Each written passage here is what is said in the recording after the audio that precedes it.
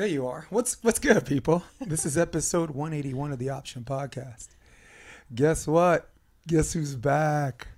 Back again. That's Wendy Jones. I'm Jason DeBiz. This is the Option Podcast. The episode starts right now.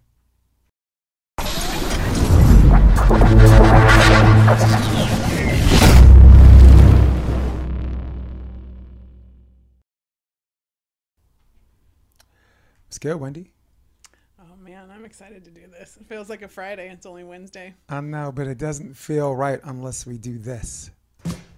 No, mind your own business. Why don't you mind your own business? It's my song. It's the Wendy Jones song.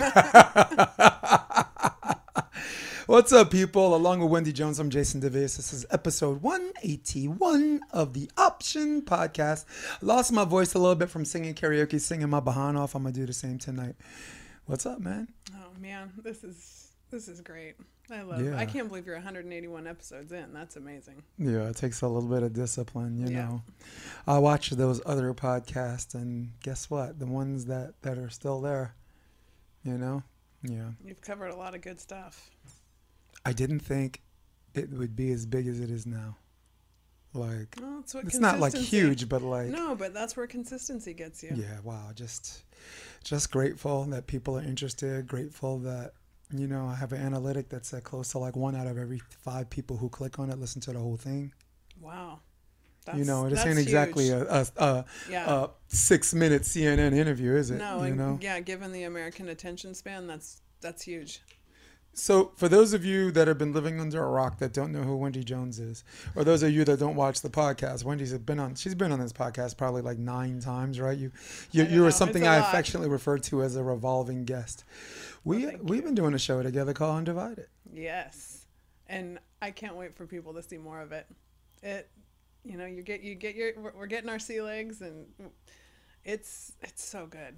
Right. And the premise behind it is we have a great time, but the premise behind it of how people can discuss, you know, current issues, like current events, and just critically think and disagree and still be friends, like that's the premise. Because where we've gone in America and all of this, like I can't be friends because you voted for so-and-so, and I can't be friends with you because you think this, that's not the America I want to live in. And we're pretty far down that path. So I like what we're doing to change that. Well, I had reservations about it because sometimes you need to draw attention. You need conflict, right? True. In fact, drama, in Yeah. in the classic sense of the definition, is the recreation of conflict between individuals or an individual presented in front of an audience as if it's happening right now. That's drama. Mm-hmm. That's most theater people, y'all double check with me, but I think I got that right. Mm-hmm.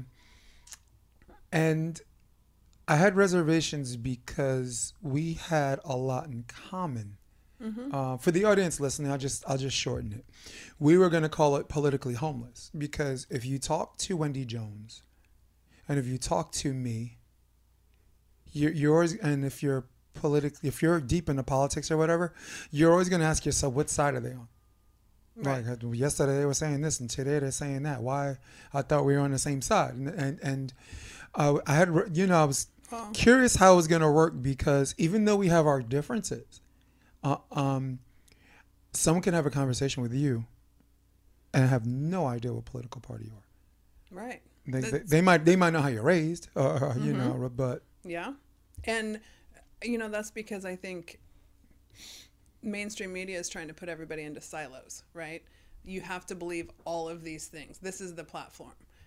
Or this is the conservative platform. This is the liberal platform. This is the Republican. This is the Trump-loving, the MAGA. Like they're trying to put everybody, lump you into one silo and say you have to believe this. And critical thinking Americans are being drowned out in the current media environment. And that's what why we have such a good time talking is because we're both critical thinkers. So we're going to think one thing on, you know, whether, you know, what to do about the homeless mental health issue, what to do about education, we critically think. But the thing that I think draws us together is that we're both pro First Amendment, And there's a big conversation going on there now. And second. Yeah, well, there's a big conversation going on there too. But this concept of being able to get your story out there and how big the struggle is for some and not for others is where all of this independent media is coming from. And there's a huge swath of America that's not being represented in the stories that are out there. And I think that's where we connect, because we have very different upbringings. But as long as you're willing to critically think, people can have conversations. But it's happening in places like, it's not happening on the news, which I don't know who wants to watch the news anymore, but not me. Well, all right. Well, let me give everybody a brief synopsis of my politics. And when you're listening to me, I want you to think of this song. I'll just whistle it. Everybody got that song? Die Hard with a Vengeance. That was like my favorite version of that. If we come a long way from my mama's pouring Cheerios, all right? All right, so listen up. I love two things in life: my guns and my gay friends. In fact, I think we ought to arm gay people everywhere. Just picture it. My man Brandon Clemens, six-pack abs. Kyle Friend, six-pack abs in front of a billboard with a big old AR-15 saying, "Only you can prevent a hate crime." That's what I'm about. Get with it, son. So, yeah, just having a and little fun. the mainstream media would not let you put those two things together. No. Because you must be, if you are pro Second Amendment, you must be a homophobe. That's what they do. No. Well, I wanted us to, we'll definitely come back to Undivided, because I think what the show's about, but we stumbled onto something that I just literally wrote down to get back to Undivided. But the method, actually, I was going to get to the method, and I was going to get to the weaponization, right? So if you don't think transgender, right, men should play in female sports, the weaponization is all transgender people, right? When even though the transgender people might share your sentiment, but the weaponization is you don't care about that, right?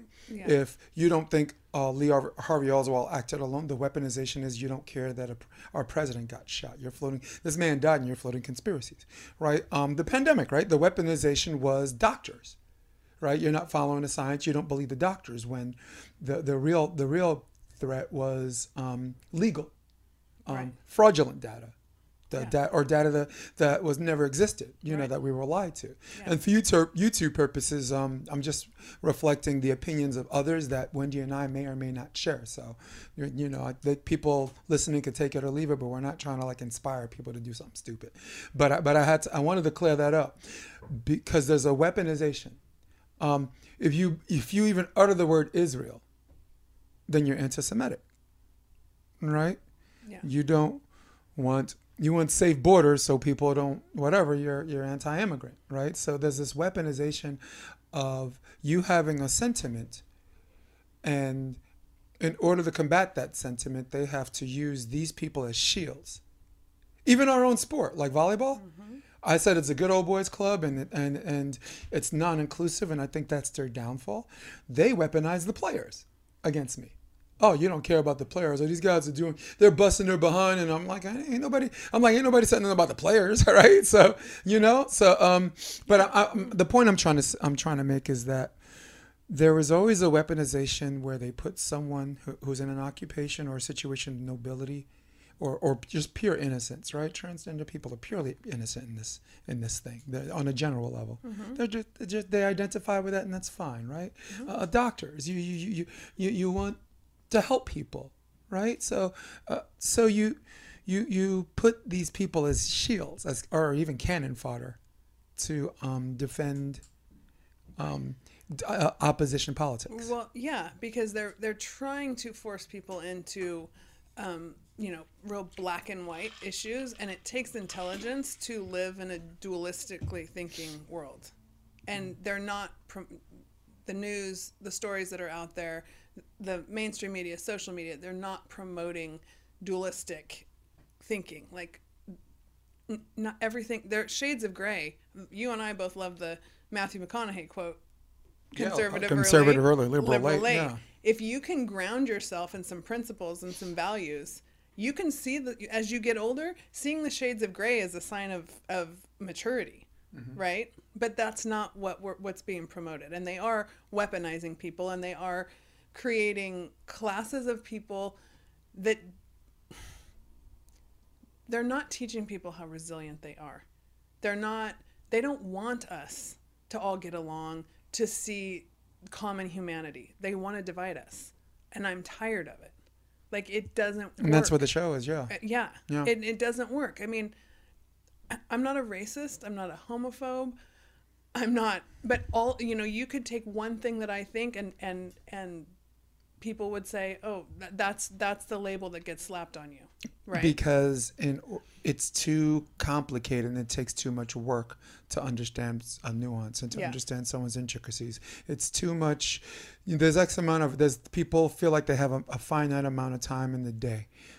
So if you're just a mainstream person that just wants to watch the news 15 minutes a day to make sure you're up on current events, that's fine.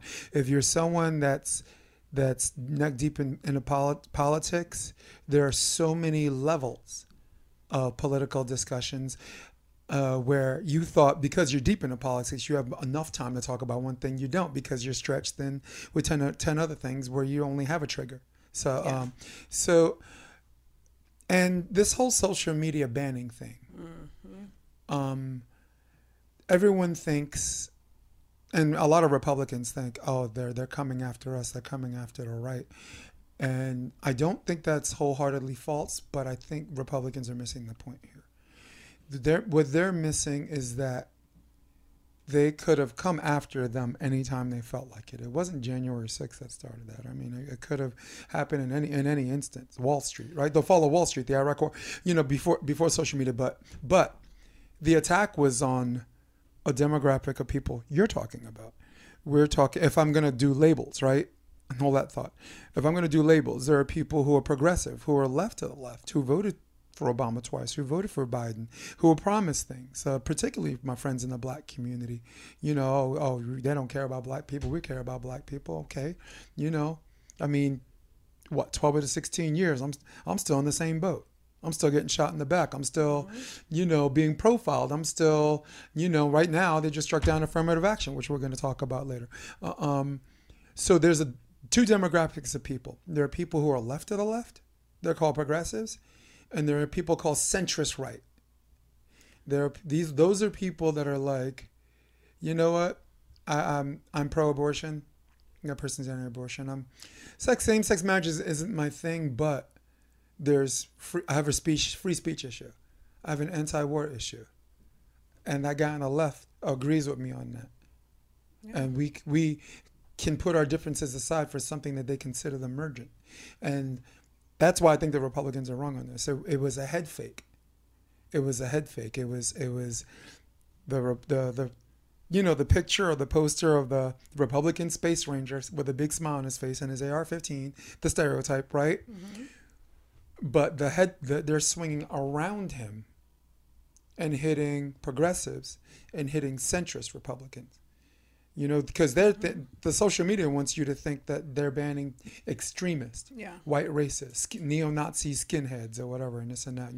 We could pin a medal around one, but we can't, can't have that conversation. But that is just my opinion, and you have a thought, and I don't want you to lose that thought. But that's where I think it's really coming from. Well, I think we're about to find out more about how or why the government is interacting so closely with social media companies. Like, that does not seem like a healthy separation because social media is unregulated, for the most part, and the government's getting involved, saying in the name of our safety. Well, who trusts that anymore? I don't trust that. Yeah. And if you're only regulating certain people, like, this is America. Unless you're screaming fire in a crowded movie theater and there isn't one, what are we talking about? And that's been so far gone for a while now. And to be honest with you, I had an Instagram account taken down for a birthday post I put up for a friend, I remember that. right? Tell me about the why on that one. Well, if you had Or to the figure it rationale. out, I mean, this friend of mine and I get together in Fresno for our December birthdays whenever I go home for Christmas, and we go to the same Mexican restaurant that we love, and we have these spicy Mexican beers, and they're so good. And I wrote it in my post, and logically, some AI bot checked my post and saw me write the word Mexican, and my whole account is taken down. And there's no recourse until you run into someone who knows someone who knows someone that works in some back office at Meta, and guess what? All of a sudden you get your account back. But if you're just a regular person trying to go in and follow their recourse, there's no way to get your account back. Yeah, there isn't. And if people like me are having accounts taken down, And like, I'm sorry. Like, Wendy's like, I'm trying to be Wendy's meaner. like I'm trying to be more direct. I'm trying to talk about things that matter. But to be honest with you, like, I don't say stuff that's. But if they get an inkling that you're coming, you can't go head on at the beast, right? You got to make an end run, because these things are so big and heavy, and these industries that are making so much money, and big tech is one of them. The little guy has no chance, and historically that hasn't been America. That's Right. not the America I want to live in, and that's really our demise. Yeah. The elite power is getting so huge that you can't be quiet anymore. I think the elites is a whole nother way with this discussion too, because they're at the end of the day they're fine. Like if they want to say Right. something, And that's what politics is coming down to now. It's not Republicans and Democrats. It's elites and normal people. And then what do we do about giving people who really need help a leg up compassionately? How do you teach a man to fish, right? We're not just, if we just hand things out to people, that's not helping either. But the elites don't care. They like to keep these people down. Okay? And then the middle America, all of us that are out here working for meaningful jobs, trying to make our families better, trying to make our communities better, the elites don't care about that. They're making so much money, they don't care. they're fine. They're fine. And they keep wanting to make more Right. at the expense of all the people who got shut down during COVID. Billions wasn't enough. Exactly. And if you look at big pharma, big tech, and big ag, we have a real problem on our hands. That's a And I come from a farming family. That's a trifecta, isn't That's it? the trifecta right Yeah. there. That's our food supply and the way we feel. So that goes completely into our health and cancer and everything that we're seeing in America today, as far as like how unhealthy we are. Then you go to that directly goes to the big pharma, and then the way that the message is being spread, that is only certain people are allowed to talk. Like, we have a problem on our hands. All right, let's start with the easy part. The elite class, I don't think they care either way. I think if someone poor makes some money, that's fine, but as long as it doesn't break their bank, right? Good for him, you know what I'm saying? Because, again, me talking about the elite class, there are people that will have a category for that too as cannon fodder. Oh, it's a war on the rich. It's a war on the wealthy. You know, and that category. It's a war on this. It's a war on that.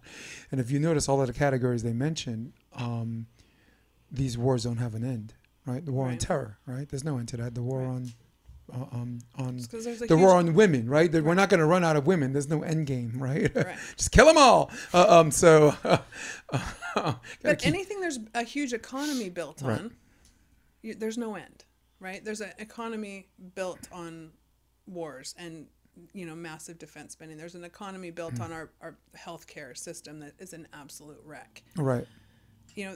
But people are making money.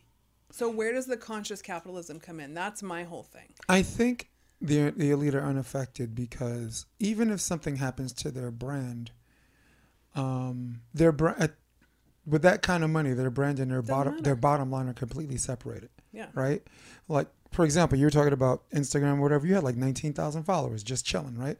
I had a Facebook handle, The Option Podcast, and my viewership was up to like 24,000, which is like ridiculous. And then boom, out of nowhere, jackhammer, right? So a lot of people out there, they think it's just, get over it. It's just, get another social media handle. But some people, it was a way of doing their business.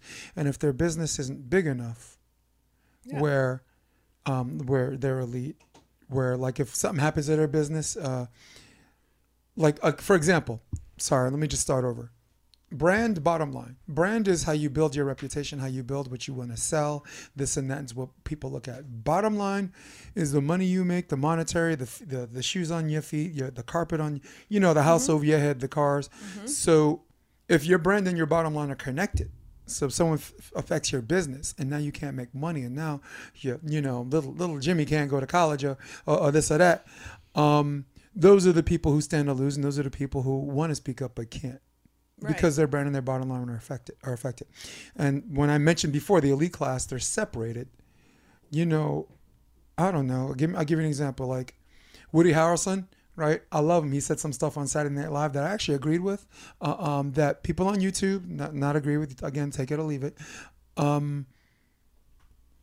He was sent to his room, and then no one's asking him to do films and this and that, and that's messed up. But he's okay. Yeah. The guy lives in Hawaii next to Willie Nelson. They smoke weed every day. He's fine. So you know what I'm saying? So he's someone that can wait out that storm. Yeah. And here's the thing. You know what I'm saying? And I'm not saying that oppositional to him because no, I don't begrudge anybody their success. Freaking love me some Woody, dude. Yeah, I don't begrudge anyone their success. That's why I mentioned him. Right? And anyone that has traveled this road and built a career, and I in fact applaud people who have gotten to the point that can say what they want. Now, I don't want anyone with bad intention, but people have different opinions. They can say what they want. And honestly, you're in a great position when you can do that. Right. And you're a good person, right? Yeah. Which I'm still hanging on to. Most of us are out here trying to be true to who we are and be good people and live in community and help each other out. I do think there's a class that is completely unrelated to us. And you and I are sitting in pretty good positions in life, right? Yeah. Like we're living in a good community. We have roofs over our heads. We have food on the table. But there's a whole nother class, and that's the people I'm talking about. The disappearing class. Do not care, though. The ones that they have more money than they possibly know what to do with. Right. And they still want more, and they don't care what's going on below. They're keeping people sick. Wow. Yep. What are we actually, normal people cannot. Yeah. Eric Anderson said it's the 1% holding on to all the power and paying elected officials to change the rules for them. Eric Anderson, a former USA coach and an absolute coaching savage out of Texas, I think he's at right now. Awesome. But I met him. He was an amazing human being and That's awesome. And wrote a book called What to Do When You're Stopped by the Police and Knowing Your Rights and like Fourth and Fifth Amendment. He wrote a book. I forgot what it's called. I think it's called The Conversation. Oh, sweet. Something black fathers have to have with their kids. It's called The Conversation. But Eric, love you, and I'm glad I could plug you. But we want to, and I don't want to steer us off the cliff. I want to stay on focus. But no, I saw your post. I love it when people participate. That's awesome. So you were talking about.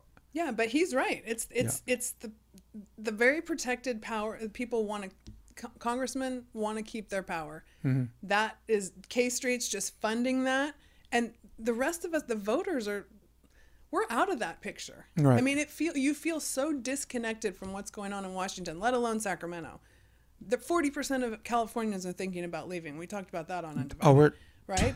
I mean, this state, you look at our coastline and then you look at what's going on here and you go, how these two things don't make sense.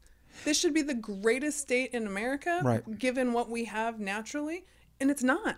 You know, there was an exec from BlackRock, a recruiter, that was filmed talking about how easy it was to buy politicians. It's gross. And he said I remember there was a really funny line like, he said, we bought a senator for like as little as $10,000, and I saw it on the Jimmy Dore show or whatever, and the guy who was with him, Kurt Metzger, was like, $10,000? He says, we could do a GoFundMe and buy us a senator and have the people do a GoFundMe and buy our own senator. Yeah. But that's the point I was trying to make, is that's the way out, mm-hmm, right? Because again, for everyone listening to this podcast, isn't about giving everybody solutions and telling you how you're supposed to behave. Wendy and our function is to, we come in with our own opinion, our own take, and we actually shape the question for you. and you, the audience, give us feedback, come up with some ideas, and that makes the world a better place. We can, Completely. Eric Anderson, I'm sure Shauna Diggs listening to this too. We can all answer these questions together. Yeah, So it that's is our function to shape the question, the way that can be productive. Yeah. So Well, I it's told called you- the Blue Book. Oh, The Talk. cool. That's the name of the book, guys. All It's right, called cool. The Blue Book, The Talk. I'm gonna look at it. Eric Anderson rocks. Awesome. Go ahead. Mhm. Well, the first time I think that, or maybe the second time we did an undivided recording, I texted you guys and was like, that's what I like my dinner parties to feel like. Those conversations that friends have around a table that seem to be disappearing because people we're teaching the public. 'Cause you're triggered. Everyone's triggered. Everyone's waiting to be offended. We're teaching the next generation to wait to be offended. Wait, something's going to come and it's going to trigger you, and what you can't handle it. Just get offended. Have a conversation. Politics are really just somebody's upbringing. And then if you can make friends as you get older, you make friends from different places and you learn different things. But if we can't talk to each other and share those stories about where we came from and why we think what we think, we're not getting anywhere. Well, it starts with, oh my God, I hate to sound so obvious about it, but I have to. I guess it bears repeating. Getting big money out of politics, making ways to run for president, not as tediously financially, whatever, right? Like RFK, a guy who I've been looking at.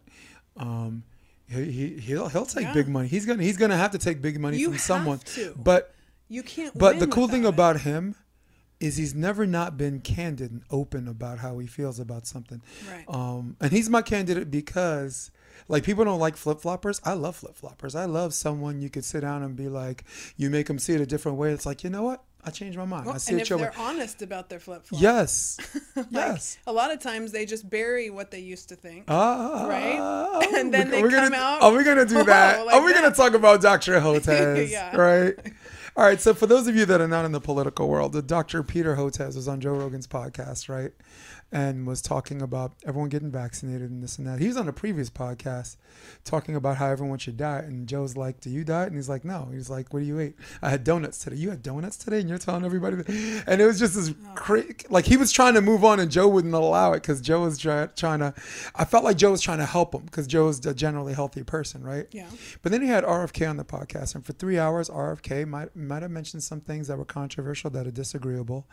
And Dr. Vinay Prasad, who was one of the only internet scientists that I actually respect, had a rebuttal on where he thought RFK was incorrect. And that of course, made all the headlines. But what didn't make the headlines is he had a response saying, hey, look, what you said about this, here's the site where I got that. What you said about this, he did this long Twitter thing. And it's like, I'd love to come on your show and talk about it, right? Mm-hmm.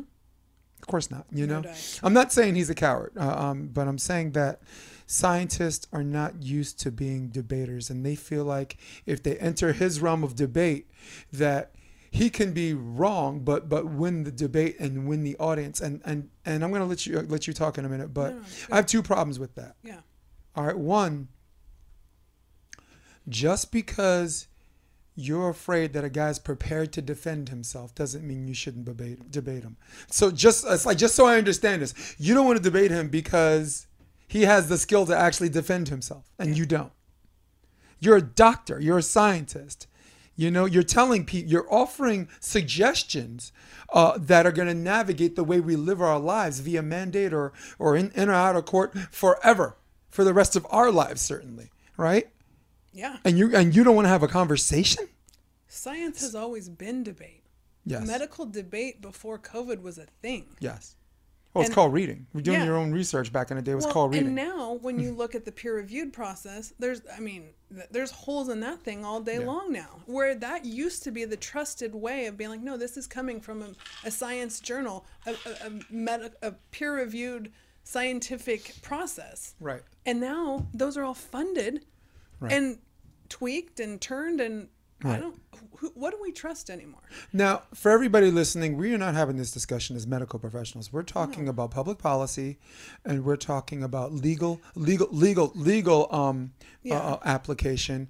And this is a situation where Wendy and I are both qualified. She's the daughter of a senator. I'm a lifelong Assemblyman, secretary. Assemblyman and secretary. Assemblyman, Secretary of State. Oh, he ran for senator. Okay. He ran against So, Boxer and so ran for this is governor. our wheelhouse more than the scientists, because we're talking about something that goes beyond the science. Well, And Americans have always been able to talk about politics. And the peer review just so people understand what peer review is. Peer review is when a whole bunch of doctors take like a finding or a study or data produced, they tear it apart, they debate, and they come to a conclusion whether they agree or disagree, right?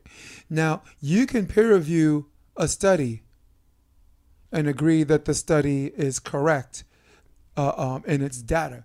But if the data itself started from a poisonous tree, if it's futzed with, right? That's a conspiracy, which I'll put on the shelf. Yeah. But if the study itself, if the people peer reviewing don't advise the people that this study is a correlation study, like correlation is not causation, right? I'll give you an example. Like if I showed you a stat that said more people were transmitting COVID who were vaccinated than unvaccinated, right?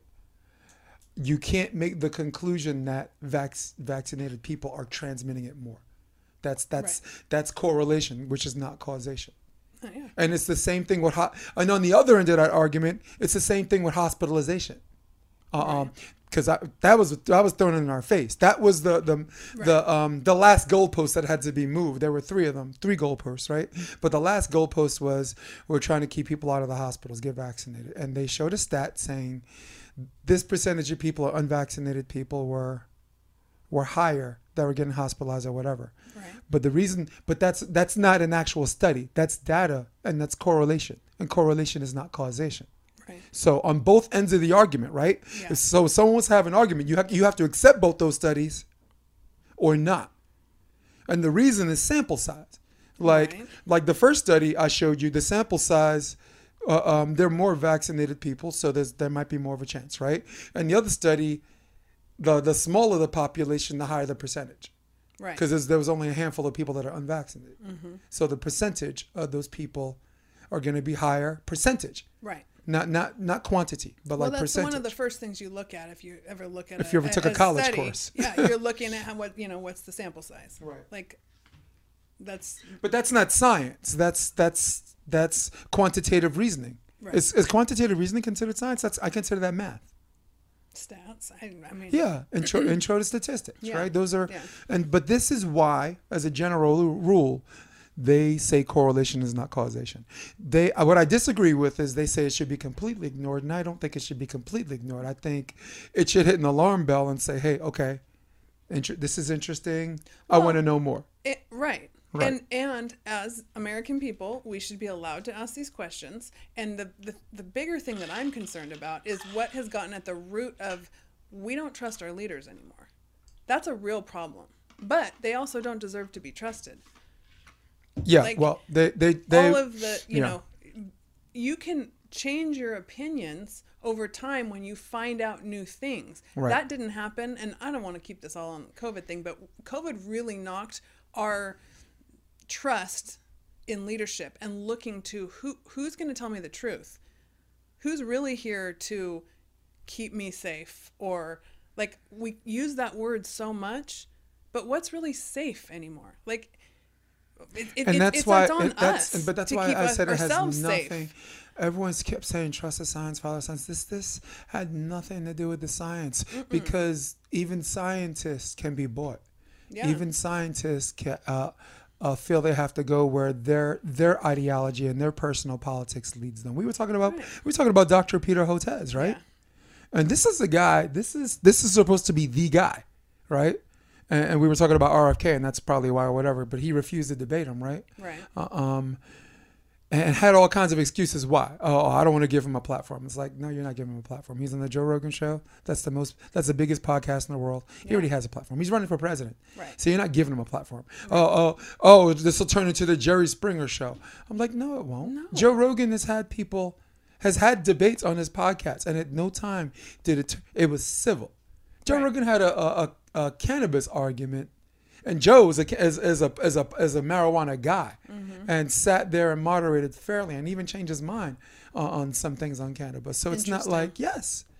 There's been Oh, a ton. there's and this is your favorite one. Oh, false balance. And why are you going to give this one person who stands alone the same time that the other 90%? And your answer was, what 90%, right? If they're being censored. Yeah, exactly. That's right. I So those are remember the three reasons, right? But listen, people, for everyone listening, the reason why I'm saying this is because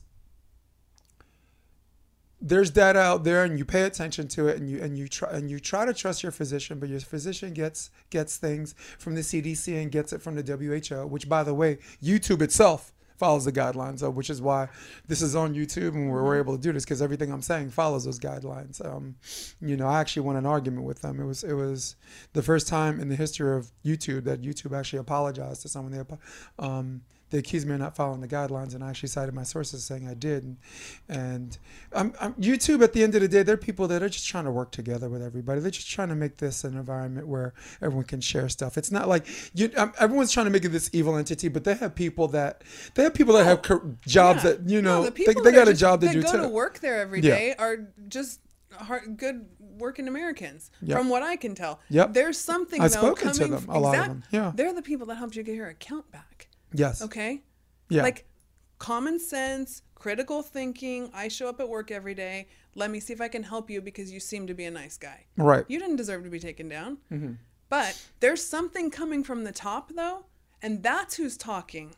Like, that's where that federal government talking to the top of the top at Right. Meta, or as the Twitter files have showed us, like, that's what we're talking about. It's not the people working at the companies. They're just showing up for work and doing Yeah. their job. Now, you might, as you work there and you start to realize what's going on, you might want to leave. Right. I mean, but not everybody can do that. But I'm glad they at least changed their policy on election fraud. Like, you couldn't say the election was rigged, and they changed that policy. They're like, you can say whatever you want. People just don't agree with it, right? Right.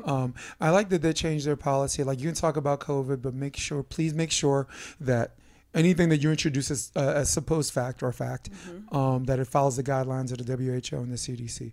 And a lot of people, they might have someone on their podcast, but they make sure they cover their bases and saying, hey, look, this is his opinion, and it's my position Yeah. to say that I follow these guidelines, and these opinions are not my own. Right.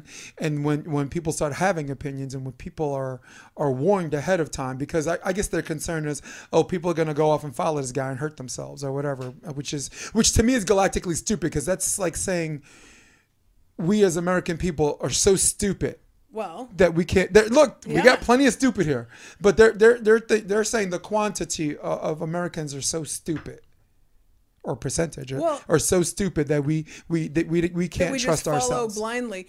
But what are we teaching the next generation to do? to follow blindly, to create Right. mass formation. So exactly, yeah. it's the absolute opposite of to what create we a gang should be doing. mentality. Right. Yeah. But You're unsafe. Let me take care of you. Mm-hmm. No. yeah. So. And I guess the overall point I was trying to make, I got a video I'm going to put up which kind of says it all. What does having a medical degree have to do with somebody being influenced by money? Right? Like Dr. Fauci, who had this whole thing, right now if he has investments in Pfizer, Yeah. and he's going to get he's retired, but he's afforded royalties up to $150,000 a year for the rest of his life and his family. As long as the product is still up, I mean, conflict of interest. which who knows, booster after booster. Right. If this becomes a yearly thing, he and his family, and his family after that are set for life. So, they are not allowed. They're not obligated to indulge their investments under the policy, because he went to a hearing and they strapped his behind in a chair under oath, and they're like, are you getting money from whatever? And he's like, I'm not required to answer that under the whatever, and this and that. Why is And they're he like, not I required think to it was answer Rand that? Paul. He said, so that's a yes.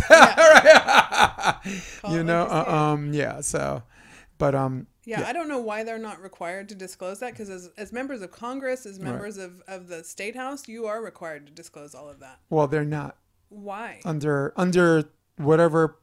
Well, I think because the people that pass the laws are also influenced by money. For sure. And they're supposedly filling out, I've seen those forms. They fill out these forms, but they're all making money.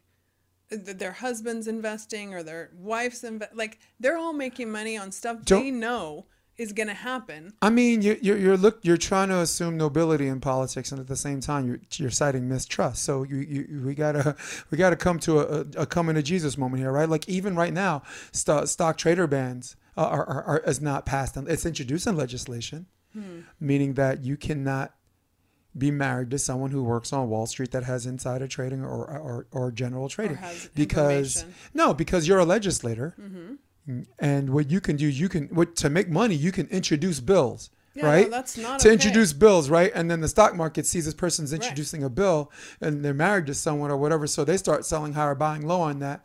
And if the bill never passes, whoever knew the bill was going to fall on its face, or whoever knew the bill was actually going to pass, is ahead of the game and has made a pile of money. Right. So you can't, again, Republican Dan Crenshaw, he's like, I don't see a problem with it. Democrat Nancy Pelosi said, I don't see a problem with that. And they're both, there's a Democrat, there's a Republican, and they're both wrong. And they're both wrong. Yeah. Yeah. So we agree on that. So back to the science thing. Yeah. What does having a medical degree have to do with somebody? Because everyone's like, oh, scientists don't make a lot of money. You put them out. You're putting them out there when they're not making a lot of money. I'm like, the reason why they're out there is because they're not making a lot of money and they're looking for an opportunity. Our guy, Dr. Hotez. I'll tell you what.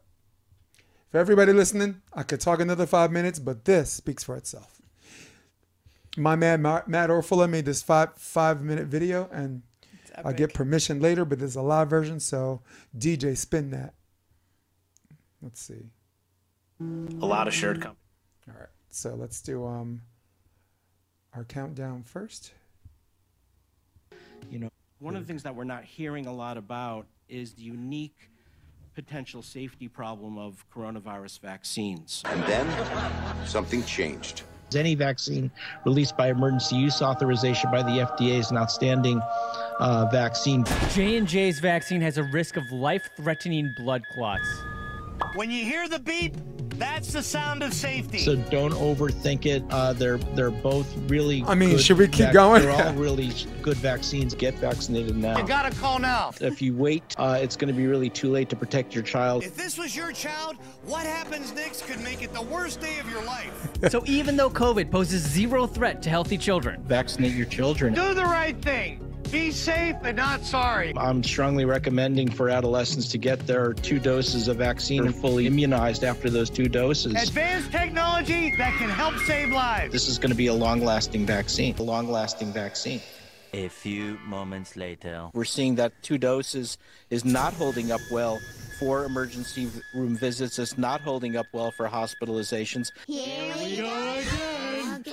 Everyone's going to need a booster. You need that 3rd immunization. Triple the amount. Get that 3rd immunization. The 2 mRNA vaccines were always a 3-dose vaccine. The 2 mRNA vaccines were There's no way this stays on the podcast. I've always said this is a 3-dose vaccine. This is a 3-dose vaccine. But I'm not done yet. That 3rd immunization, the problem is it's not holding up. So we may have to look at sort of innovative solutions. Oh God, not this again. A 4th immunization, just to keep them. Keep Look, them you going. saw Don The Lemon's country face. Going. We have to consider some out-of-the-box things. A 4th immunization. He goes, oh 4th boy. immunization. Get that 2nd boost. A 2nd boost to keep the country going. I've made that recommendation. A 4th immunization. But I'm still not done. 1 semester later. Unfortunately, the numbers are starting to trend up again. So the hospitalizations are up. And so the most important message that I have this morning is get your new bivalent booster. Willie and Lise were saying they got their booster, and I was like, oh, I need to get mine. And then I found out they're talking about the 3rd shot.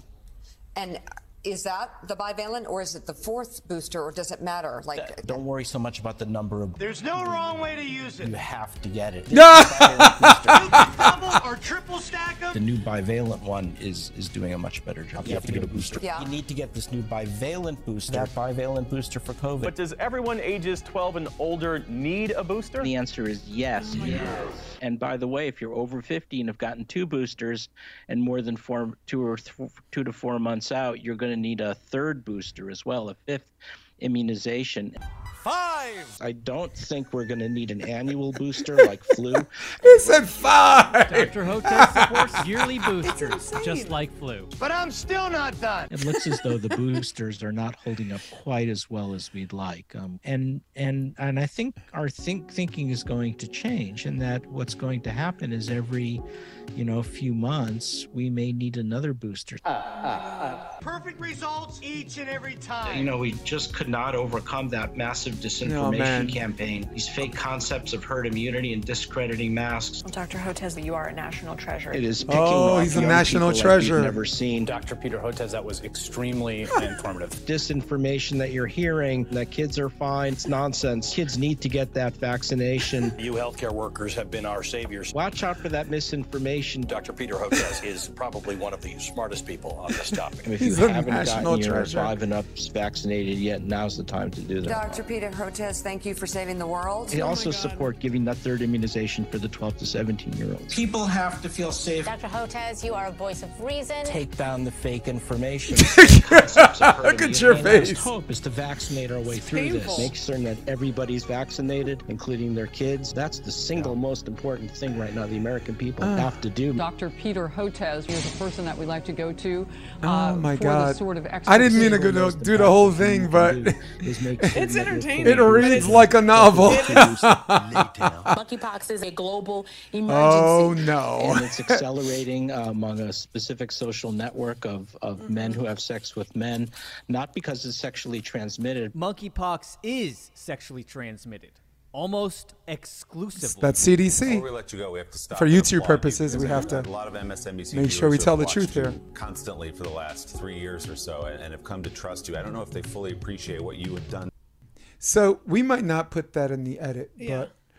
but of the podcast. But if we do, I want to let everybody know for YouTube purposes, the vaccines are safe and effective, and they do prevent severe severity from infection, not severe disease. In the words, I want to get the wording right. Severity from infection and hospitalization and even death. So safe and effective, people. Make sure we know that, and make sure the opinions here are shared of everybody. But we got to get the facts straight in accordance to the CDC and the WHO. So, but in case we don't have that in the edit, I wanted to just read this. This is Peter Hotez in 2020. Okay.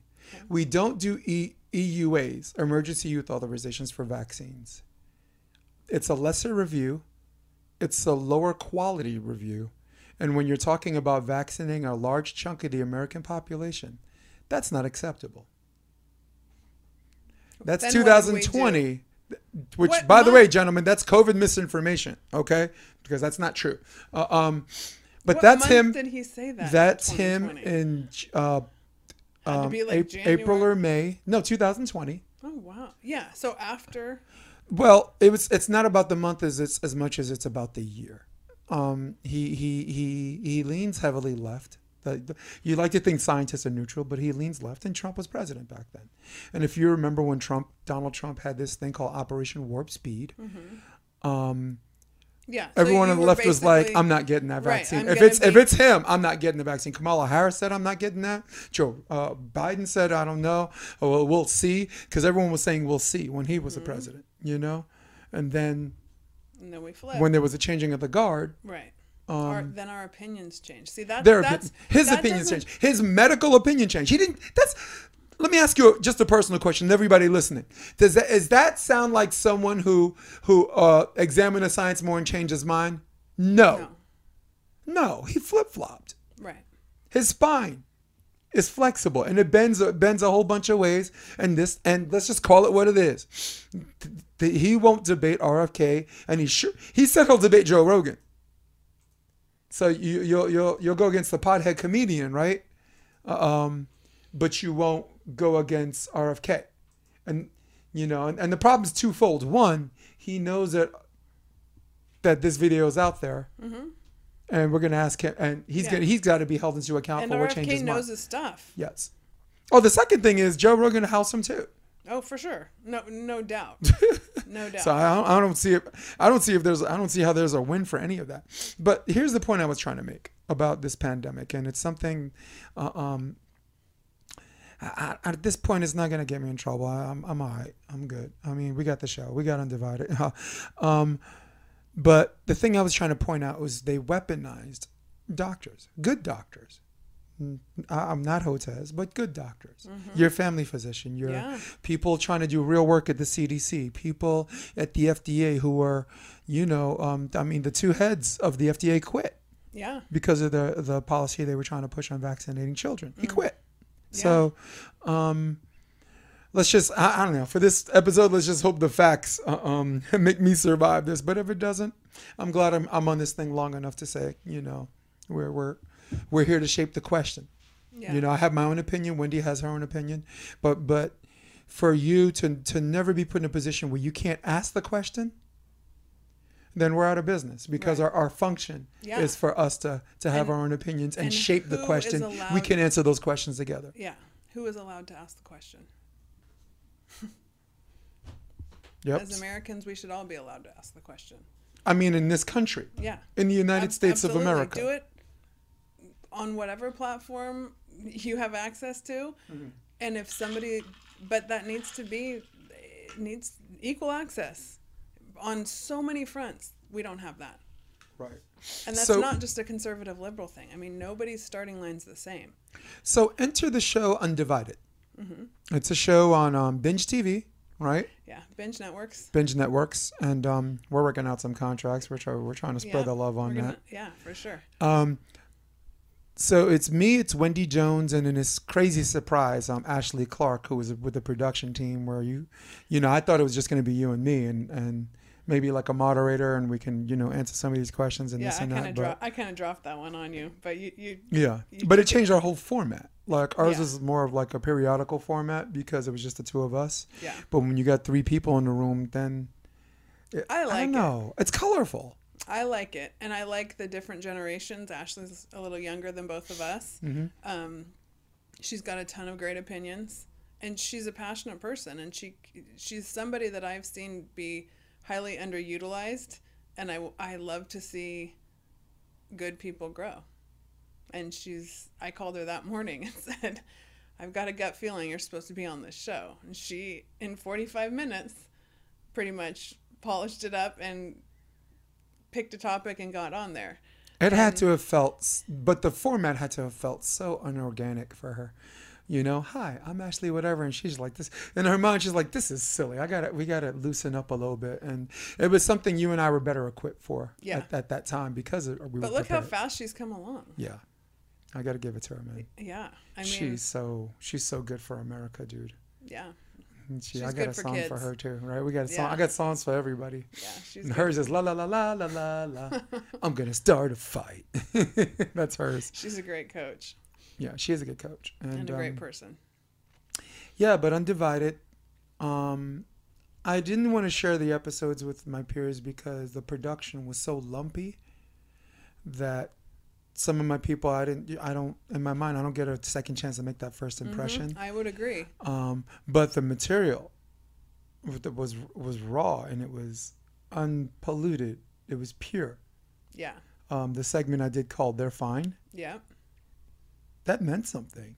For sure. And you wrote a great blog on that. Yeah. And I will also say that as we grow into these things, that I think they're getting better and better. And you do have to, we're starting from a very organic position, which I think is a good thing. But yeah, we're leveling up. Yeah, we are. Every episode's a better version of itself. And you think about every big television show, every big podcast, how it looked in the beginning. Like Joe Rogan had like a fleshlight thing or something, like some weird flashlight, and it was just beaming up, and they look like a bunch of ghosts or whatever. It looks so silly. I mean, I tell my kids all the time, like my younger kids think that everybody that their older siblings were always good at school or volleyball or whatever it is. And like you have to start somewhere. You have to stick your neck out there, and you have to be willing to be not sloppy, but you have to be willing to take a chance and not be afraid to mess something up and then let it evolve from there. And I feel like Lord knows there's a lot on my plate. Yeah. And I get up every day and go, I'm going to do the next right thing and figure this thing out. And it's coming along. But I did want to say that we were talking about like the weaponizing people in politics and this and that. And the reason why you couldn't have a discussion was because of that weaponization. Yeah. You don't care about doctors. You're not respecting the science. When to me, the science, it was a head fake. Just like I said, the head fake wasn't against censoring Republicans. The head fake was censoring people left to the left who are combining with centrist right on ideas that they can agree on. Right. Which used to be Second Amendment, we can handle that later, but we have something bigger at stake: free speech and being on the forefront of possible messing with Russia, right? Yeah. Yeah. It's a proxy war against Russia, and we're using the Ukrainians as cannon fodder. But that was what talking about what I was talking about before. Couldn't have a discussion on Facebook with people because they kept making it about the scientific studies say the science, and I'm like, I'm not talking about the science, guys. I'm talking about the legal. I'm talking about possible fraud. I'm talking about science and how it applies to public policy, right? Finland has doctors. Sweden has doctors. Cuba has doctors, just like us. Yeah. We're not even in medicine and science. We're not even ranked top 10 in the world. And are you trying to say they're not following the science? No, they had a public policy that was different. Yeah. And that was the argument I was trying to make. It was never about following the science. To me, it was about public policy and trusting the scientists to do the right thing. But as things became apparent through science, those things were not. We didn't adjust. No. Why wasn't there an adjustment through COVID policy? Why did we have to stick the UK in one place and just beat this fear-based mentality into people when, yes, in March of 2020, everyone was cool with staying home and taking one for the team and let's band together and beat this thing. Right. But as we found out more and we were still being told to stay scared and stay home, that's where the trust was lost with me. Right. Right. Do you know in California there's still people driving in their car alone with masks? I saw one yesterday. My 16-year-old, it's his favorite thing to watch for. Yeah. We get a good laugh. I'm sorry. Your 16-year-old's like there he goes. And yeah, I mean it's wild. I don't laugh at those people. I actually laugh at juniors players who walk around arrogantly. When they walk around, when they strut around and they lose and they start crying. I'm a sadist. I'm like, look at that. Where's that girl? Oh, wait, oh, there goes another one right there. I'm like one of those guys. Like, if you're gonna sit there and act like your guy gets the volleyball and you lose, when you lose, I hope you cry your little eyes out. But that's just the guilty pleasure in me.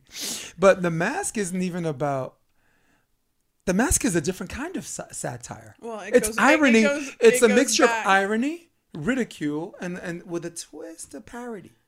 And a little elitism to go back to Long Beach State. But yes, but the point I was trying to make, they're not even wearing it properly, right? Like you can make an argument for a mask, for an N95, right? Right. You wear it properly. When I see some people, and I'm not categorize Asians again, I see an Asian wearing an N95, nose, mouth, boom. This person's just trying to protect themselves, so I'm not judging them. No. They're a gangster. They whatever they did, they studied something that they believe in, right? Yeah. That goes but like I'm talking about like one of the people that wear like the thing over but over their nose. There's no air on the side, and this and that, and they're doing it for what maybe reasons even beyond COVID. That might be a flu. Right. That might be I have something that through aerosol or whatever. But when you see someone with like one of those like rob a bank, piece of cloth thing. Give me all your money. Give me your wallet and your it's watch. down here. But that's the point you was trying to make. That's what it's done to us. Well, and I don't. That's what it's done to us. It's a virtue signal, for one, which Dog I'm over whistle, those, over the virtue signaling. And two, what it's done psychologically to kids. I'm telling you, if you would have given me a mask to cover my face at 13, 14, 15, I would have taken it. Like, it's not okay. We have to be okay to show up in the world as who we are. And people do not realize what giving kids masks did to them. How many kids? And nobody else. I got a question for everybody listening. And this is an honest, real question, no matter what side of the argument you're on, because it sounds like me and Wendy are just kind of like circle jerking and agreeing on this. But how many kids out there do you see wearing an N95? Kids. Kids are required to wear masks at school, right? You see some kids wearing cloth masks. You see some kids like kind of tying the surgical ones or whatever and this and that. How many children did you see in school that or going whatever to the store? Children. I'm just using children, not old people, not adults, not someone with a big head like mine. How many people how many people out there do you see kids having an N95? I don't think a lot. I can't remember any. Yeah. That includes right. No, I mean, and when my kids, I got to the point where, because here's the thing, lifelong rule follower. Okay, that's what's changed for me over the last couple of years. Lifelong rule follower, and I got to the end of that where we were still wearing masks, and I would get out to go to the grocery store, and I'm like, you know what? I'm over it. We're fine. Something in me is telling me we're fine. Okay. My kids were so bothered by my. I'm like, look, guys, we're just going to walk through here and I'm going to smile at everybody and everything's going to be okay. Right. They're afraid of being like, my mom what's she doing? Like, she's so embarrassing. She's not following the rules. And I'm like, no, you know what? It's time. We're done. But they were so dogmatic. This had been drilled into them. I'm like, you guys. So true. Fine. And I'd go, if you want to wear your mask, wear your mask. I'm not wearing mine. No. And like I said, I wasn't trying to judge someone in a car driving by themselves. But I'm just saying, if you're gonna wear the mask, wear it. That's how I judge you or judge them. Yeah. If you're gonna wear it, wear it. Right. If you're gonna choose to wear it in the car without, I'm just saying it doesn't. Yeah. If it makes them feel good, cool. If I'm in an environment. Let's say I'm in an environment where like they're just people where like everyone in the room is wearing a mask, right? Like every single person in the room is wearing. I'll wear one not because I think it works, not because I disagree with or I agree with their philosophy, because it makes them comfortable around me. And it's like every single person is wearing it. I'm not going to be like Mr. Rebel. So it's one of those things where I think I would do it for a short period of time because I just have trouble breathing in it. Yeah. For me to wear it properly, I can't breathe in it. I just can't. And a lot of people listening, I'm telling you, there's a lot of people out there that share that with me, but go ahead. Well, I just worry about the fear-based herd mentality that we were getting to, because you don't realize over time what that does to a society. Right. Okay. Like, right. When we started being okay and coming out of this thing and science was telling us differently, and yet we were being forced to stay scared. If you followed that stuff all day long and they weren't changing their tune, even though we knew things were changing. Yep. It's like this societal gaslighting that's not okay. It was a mass formation. Yeah. It was a lot of things that identify with prerequisite to totalitarianism. Completely. And yet that's the stuff that gets called conspiracy theory. Right. Well, I'm gonna say something that'll get me in trouble with YouTube. Okay. Here's how I guided my system. If I saw billionaires wearing masks, we're in deep doo-doo. we are in deep trouble. If you see billionaires wearing masks on private jets, then you know it's real. We are in deep, deep trouble. Yeah.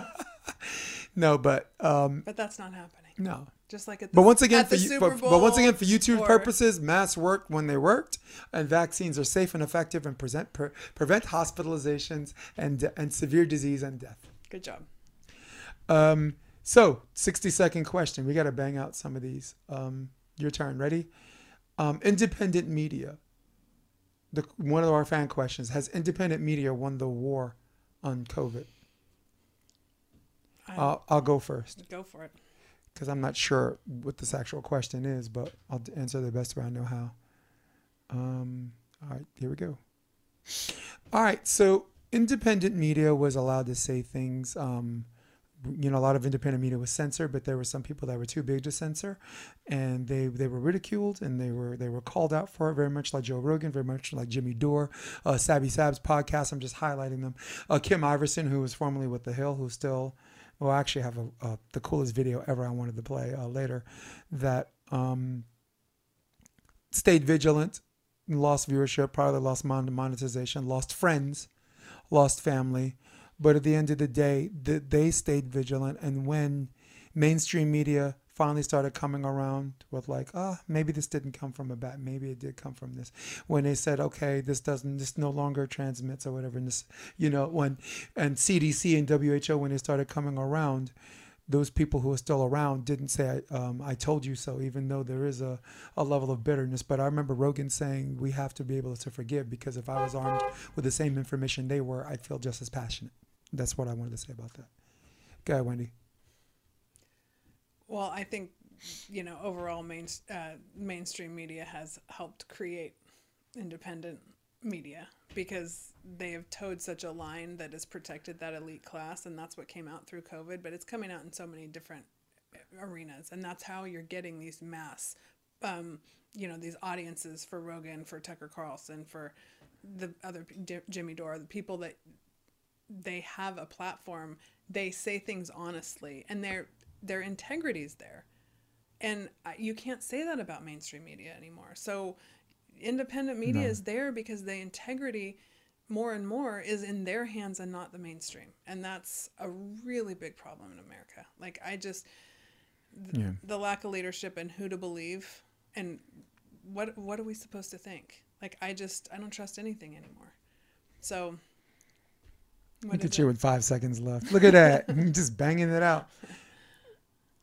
I promise to actually shut up for a whole minute and let you talk. This is why I got the clock, because I got people saying, you got to shut up for a whole minute and let this girl talk. So I'm like, okay, I'll show you. Do you appreciate what I was talking about before about the Republican head fake? Those people labeled Jimmy Dore a right-winger. Yeah. And he's left to the left to the left. He is same-sex marriage, abortion, anti-war, free speech. He is a classic lefty. Medicare for all, education reform, right. Black lives, every life matters. He is a Joe Rogan. They labeled as a right-winger when he's never voted Republican in his life. And he's the same guy that said if Michelle Obama ran, he'd vote for her, right? He said these people whose vote is not for sale are being labeled as right-wingers. Yeah. And they're spreading information to people and letting me know, and our audience know that your vote is not owed to anybody. Right. Oh, spoiler candidate. No, these people don't owe you their vote. Mm-mm. What the hell have you done for them to make you owe them their vote? Yeah. So sorry. They just think they're entitled. There's certain last names in this country that think they're entitled. And I keep getting hung up on the Kennedy thing because RFK, I do hold outside. Isn't that ironic? It is so ironic because that is American royalty. The Kennedys, the Clintons, the Bushes, and you're talking about... No, but as long as all the other Kennedys denounce him... Right, then we're okay, good. Right? Yeah, he's an outsider. And that's the truth of it is like, politics has gotten confused. Like, nobody really knows what is right and left anymore. You know who else was pro free speech and anti-war? The two other Kennedys that matter, JFK and RFK Sr. Yeah, I mean that's what those are class. I call those classic liberals. Right. They're free speech and anti-war. Yeah. So, because they were silenced during that era. Well, not just. I mean.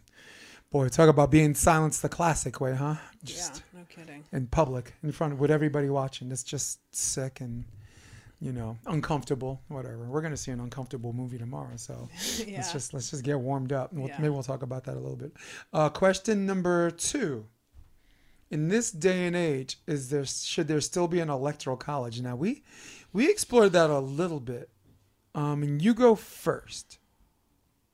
Well, I think, the way I started it when we talked about this on Undivided was that I'm always very careful when we're going to change something in American public policy that's that fundamental, that we really are careful about what we're changing. And I do understand the logic, because it does feel weird in this day and age when everything is so technologically advanced that we can count every vote, and you see when someone wins the popular vote and yet they don't win the electoral. It's a big, there's a cognitive dissonance there that doesn't make sense. However, the way that the population is spread out in this country, and you got to that point, it's hard being a Californian, you know, like sometimes it doesn't feel like your vote counts in California. So I don't want to get to that point. Yeah, right. I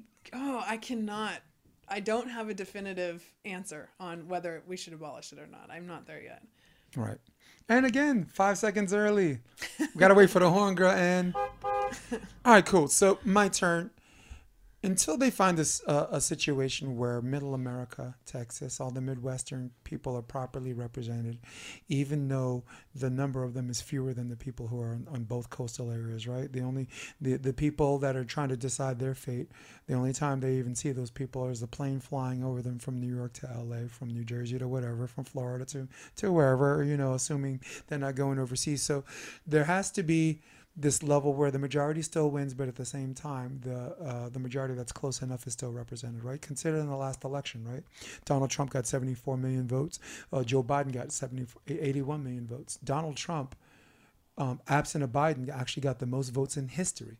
And any other election, he would have won, except this one that got 81 million votes. So it's one of those situations where the majority should win, but we're not talking like this huge skew in percentage, right? No, we're not. We are a very closely divided country. You don't look at a Mack truck and look at a bus and say, okay, I'd rather get hit by the bus and not the Mack truck because the bus looks smaller.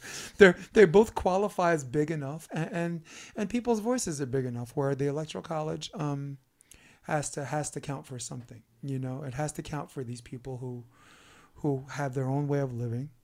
You know, like think about gun control, right? Gun control in Chicago shouldn't be the same thing as gun control in Montana.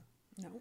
Those people hunt for a living. Those people, you know, there's a slower police response time in an area where you're far from where you might need help. Self-protection and the Second Amendment means something to those people. And people are moving all over this country.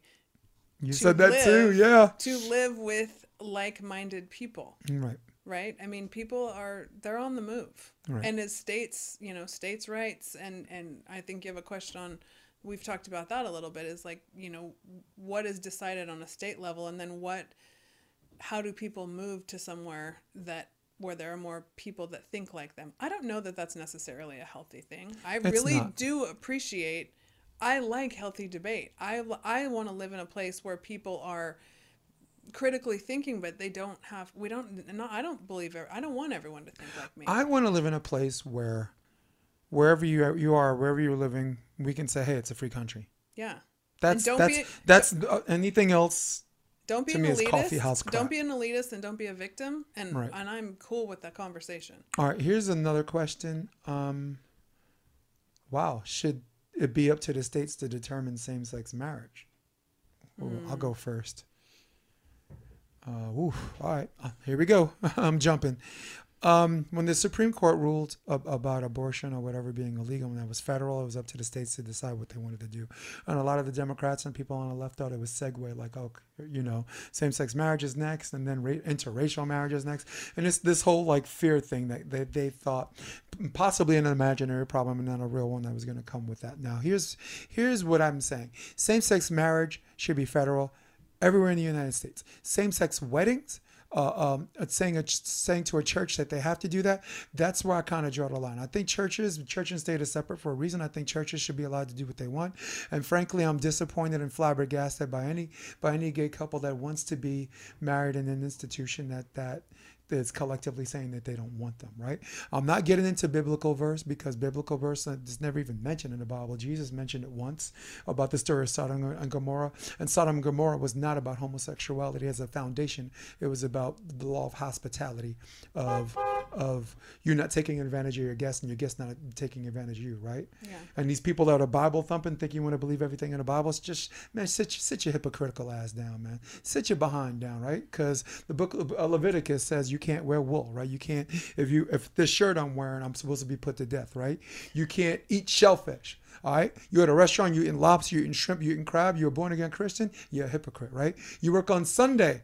The book of Exodus says you'll be put to death if you're working on Sunday. So it's not like, back then I could sell my daughter. I got a 6-year-old I could sell into slavery. How much you want for her, right? That's legal. That's in the Bible. What are you talking about? Sit your hypocritical behind down with that.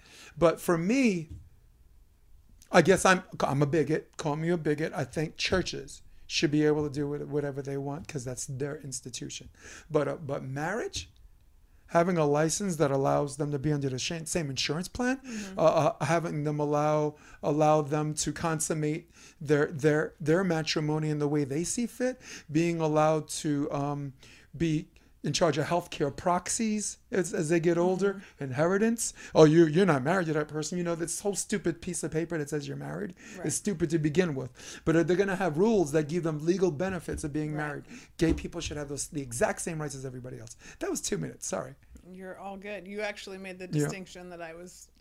Yeah, it might take you 30 seconds for this one. Well, because I do think there's a difference between contracts that are, governmentally organized and faith-based sacramental marriage, right? I mean, and I think we live in a time where people, again, we're teaching through this, gender ideology and the discussion there.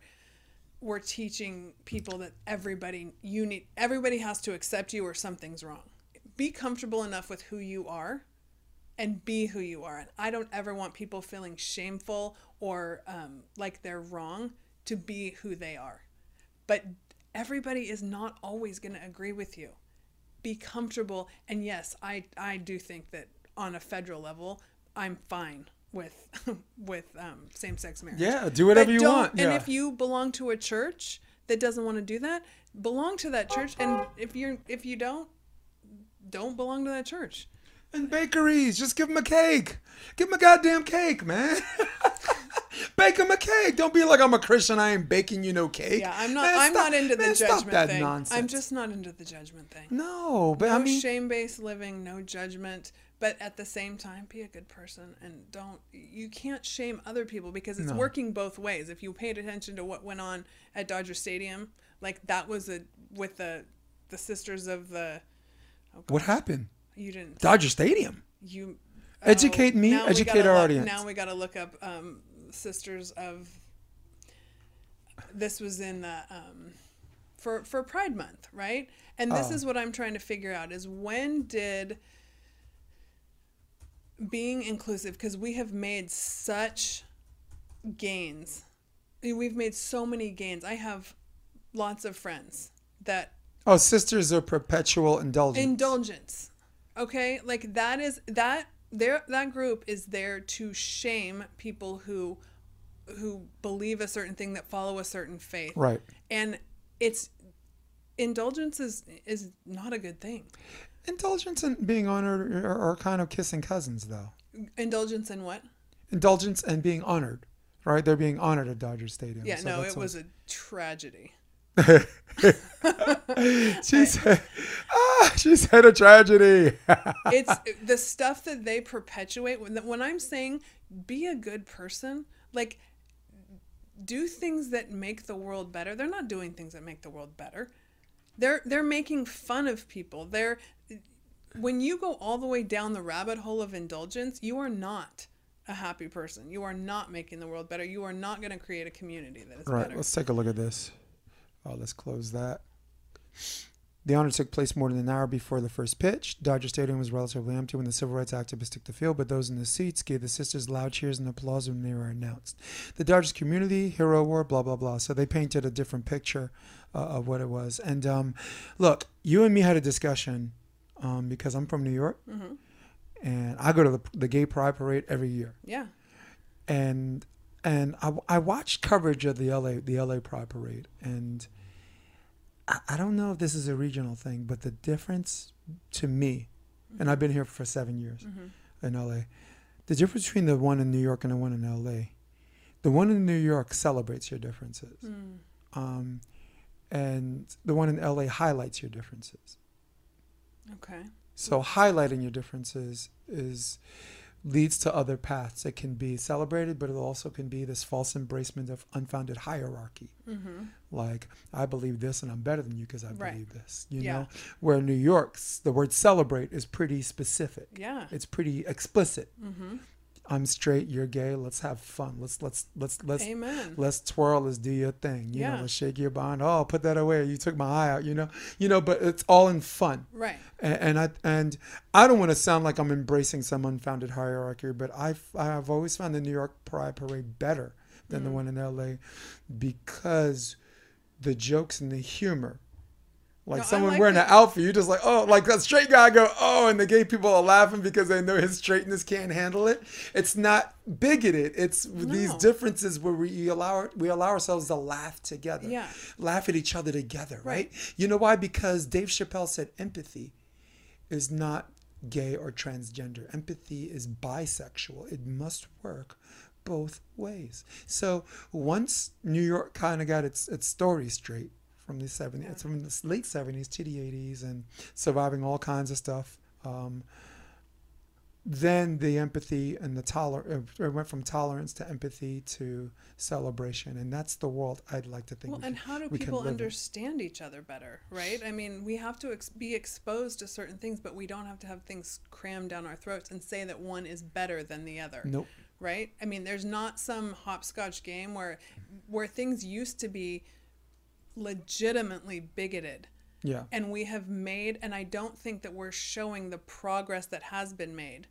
Right. Like, we're not highlighting that. And yes, as there always, as a human race, there's always improvements that can be made. People can always, this is my concept, people can always be better, right? But we can't ignore the progress that's been made. And the other problem I have is that why are we taking sexuality down to the age that kids don't need to be talking about this stuff, right? I don't think kids should be talking about sex, period. The parade that used to be an adult, you know, people weren't bringing their 5-year-olds out in the way that they're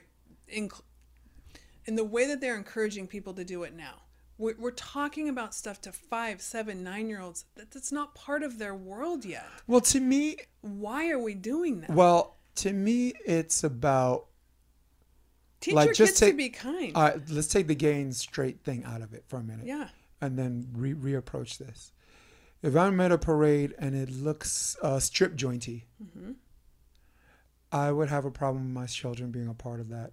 If it were, let's say I have a teenage girl and it was all boys and she likes boys, but they're out there and they're in G-strings and and flashing junk and all that stuff, or just doing stuff that's sexually inappropriate for straight people. I might have a problem with that. So now take that and enter the whole gay thing. Okay. So the bigotry goes away. Being bigoted against gay people goes away because you have a general objection to it if that were a bunch of straight people doing it. Right. So to me, my standard is if it's too strip jointy, I'm a hang out. Look.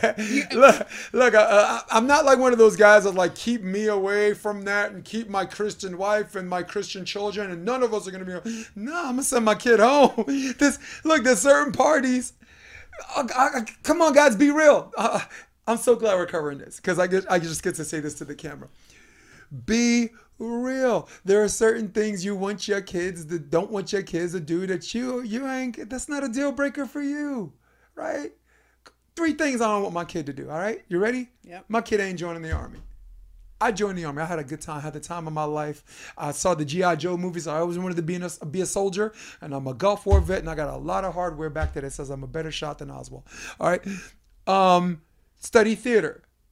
The time of my life. That was the only way I was actually going to survive college, to do something that I liked or whatever. I don't know nobody. My daughter's useless freaking degree and having college loans to you 70 years old to pay for a degree you can't even use to work. No.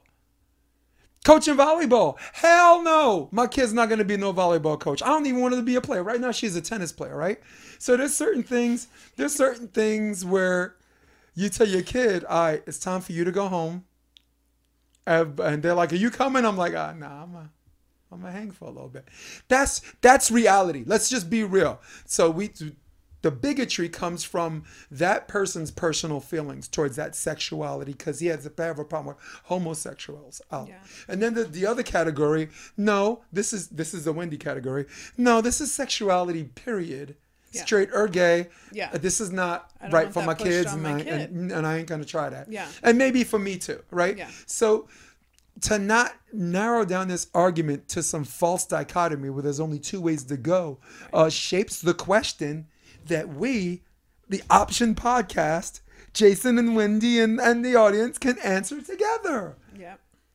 That's real, baby. As long as people will listen and not get offended in the first 3 words that come out of As long as this podcast survives not getting cut. Canceled. There's that too, for sure. We are a one-stop shop, people. We got everything covered right here, right now. So next question. I got to actually pick up my kid at 2:40 at 3 o'clock. So yeah, that sounds about right. I told my kids, I said, Jason's podcast always go a couple hours. So. All right. So this one, we don't need a whole minute. We could do a combined minute on this one because it's a sensitive topic, but we got to talk about it anyway. I'll go first on this one. Should Ukraine be allowed to join NATO? And the answer is absolutely not. NATO, the national whatever treaty organization, was specifically designed to combat Russia and protect other people against Russia and gang up on Russia if Russia misbehaves. And the more countries that join NATO, the more Russia feels threatened. The more Russia feels threatened, the closer we are to World War III. So no. Well, that was a darn good argument, Jay. I do not trust this Ukraine thing any farther than I could throw it. Like it is the amount of money we are spending there and the lack of clarity on what we're achieving is that just got my gut. Yeah. It's not good. There's a whole good. Dude, there's a whole trust. Yeah. Yeah. I don't trust it. And I don't either. And I feel like there's so many stories out there and we're creating so much fake news to keep people from paying attention to what's really going on, and what's going on between America, Russia, and Ukraine is one of the things we should be paying attention to. And there's all this other stuff that they're like, no, look over here. There got to be a part 4 for that one, because we can talk about money missing. We can talk about is the foreign aid going there. We can ask, does Ukraine have a Nazi problem with the Azov Battalion? They have 2,600 soldiers that have SS symbols on their thing, right? Yeah. And it's one of those things where Democrats now are I guess liberals are just not liberals, but Democrats that establishment is making excuses. Oh, that's not, they don't mean to be Nazis. That's like an ancient symbol and this and that. And I'm like, stop it. You're the same people that banned that wanted to ban the Confederate flag. Right. But these guys are literally neo-Nazis, right? Jon Stewart pinned a medal on one. I'll show a picture later. He's wearing a jacket, like a little flag over his thing, because he's covering up an SS tattoo he has on his arm, right? Yeah. So, well, here's my problem. They make this argument, oh, it's only a small number of people, but they don't tolerate that argument, that small number of people argument for anything else except that. Right. So, no, they shouldn't join NATO, and we need to get the hell out of there unless they can have an agreement. Because this, again, Ukraine is a whole podcast for us. We could talk about the Minsk agreement, who violated it first, Russia's unjust invasion of whatever, the foreign aid, where the foreign aid is actually going. There's so many levels to that 60 seconds wasn't fair, but we got American fish to fry here. Yeah, okay, agreed. You know, and as a veteran of the United States Army, I've earned the right to speak on this. Yes, as my father before me and as his father before her. We should be taking better care of our veterans, of our mental health problem, and our homeless problem. Yeah, because we just gave them pensions. Right. No, I mean, we gave their teachers, and then we gave them pensions. We don't have pensions, but they got pensions. Yeah, not okay. That's a fact, YouTube. All right. One more question. Is there one more question? I don't know. Oh, affirmative action. Oh, man. Supreme Court ruled on affirmative action. Yeah. I guess I'll go first on this one. Yeah. Should I? Yeah. Go for it. All right. Now, when affirmative action was made, it was designed to give people of color, or people who are not white, an equal opportunity to just be in the room and be talked to, right? You get in the room, you talk to them, boom. And then it's gone to this thing where, like, if he's qualified, you have to hire that person because he's qualified too. And now it's gone to people who are less qualified or whatever, and this and that. So win or lose, it seems like the people that stand to lose on this are Asian Americans, because Asian Americans were, scoring higher on their tests than most people, and now Harvard or whatever are trying to get. They try to use affirmative action against that population that was just out competing and just being academically whatever. But I want to say this about my Asian brothers and sisters: besides Mexican Americans, they're the hardest working people you in the United States will ever meet in your life. Right? Their parents say their best way out to make it in this world is to be academic. So don't go out there and hang out with your friends. Stay here. You're studying. Okay? Stay in this room. You're gonna study, and you're gonna score high on your SAT, and you're gonna get what you deserve. And now when they do all these things and the parents raise their kids and promise these kids on a premise that the rewards at the end, you're trying to say they can't get it because they're doing too well. Yeah. So there's this reverse affirmative Right. action Yeah. that's making me upset. And affirmative action against maybe the smartest black person at Erasmus High School, which is not a competitive high school, that might be overlooked by Harvard. That person deserves a shot too, right? Yeah. The same SAT scores, but maybe he wasn't part of the math club and math chess club, because there was no math or chess club in the ghetto, Yeah. right? So there, Right. Go ahead. Well, that's one of the biggest problems in America, and it always, we are, yes, the land of opportunity, but nobody has the same starting line, right? And that is a problem, and that's part of what they were trying to help. Like, affirmative action was meant to help that, right? The starting line is different, right? We have this history where people have been adversely affected by our history. Now, the problem is that we're not differentiating between culture and race. And I'm sorry, but there are so many statistics about why African American community is disadvantaged. I mean, but you can translate that to a poor white community, or in Appalachia, or where the opportunities aren't there. And if you have a bunch of kids being born out of wedlock, if you have fathers that are not taking responsibility, you have the prison population being greater among, like, that culture is going to suffer. But if those kids get the equal test score, shouldn't they be the opportunity? Damn the parents, right? Those kids found a way and score anyway. I'm all about the kid finding a way. Yeah, Absolutely. Eric Anderson, I saw your post, and I want to answer it by saying this as a man. Eric Anderson, as a guy who identifies with being black, I'm a quote Chris Rock. If it's a tie, tie goes to the black man. That's where my racial bias comes into play. If it's a tie, tie goes to the black man. Eric Anderson, Coach Anderson, who's with us, who's commenting. I want to say this about the other recipients of affirmative action in college. I got a question for you. And you could put a big LOL in the comment section. Here's my question. You hold on to your seat. Are legacy students also considered affirmative action? What legacy? George W. Bush gets into Yale. He's a C student, but he gets into Yale because his daddy garbage. did. Is that not? Aren't those people considered the category of affirmative action? Sure. They don't have the grades. They don't meet the criteria, but because their parents have a building named after them, they get to get into that college and take up a spot too. Right. Not okay. Do you see the head fake? This whole podcast should be called Head Fakes. Yeah. They're weaponizing Asians and black population, and in the meantime, yeah. in the back door, right. they're hooking up their rich people. Right. That's just part of that elitist mentality that I was telling you. I can't stand it. Yep. When it's the days not of okay. not being allowed to walk through the front door was only decades in the past. Very, very good point. True. And Wendy and I make this analogy for volleyball too with the Good Old Boys Club, right? Like Wendy and I, we can have a stair running competition up the stairs, right?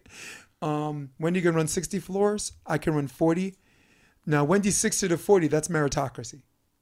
But getting in the building to run the stairs is not.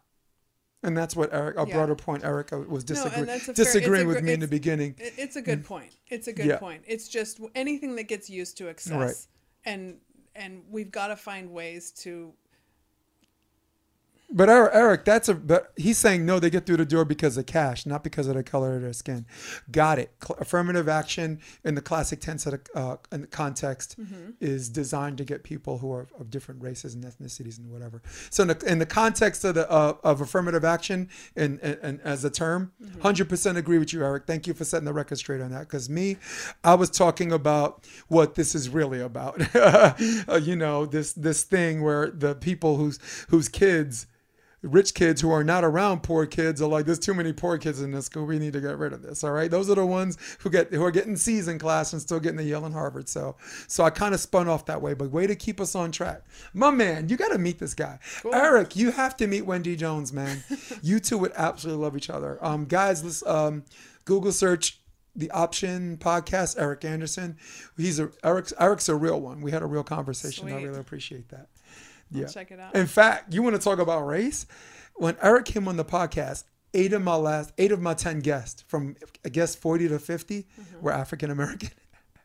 Dane Blanton, Carl Franz, who's at Fairleigh Dickinson University, Eric Anderson, Patrick Dietz, who's Jose Pena's assistant at NYU, Bernard Norman, who's at Central Park playing Savage, Chris Austin, who we all know, right, 2-time or repeat champ at Irvine. So I got my black men covered. If I don't take care of my brothers, who will? And if my brothers don't keep me straight and on the straight and narrow, who will?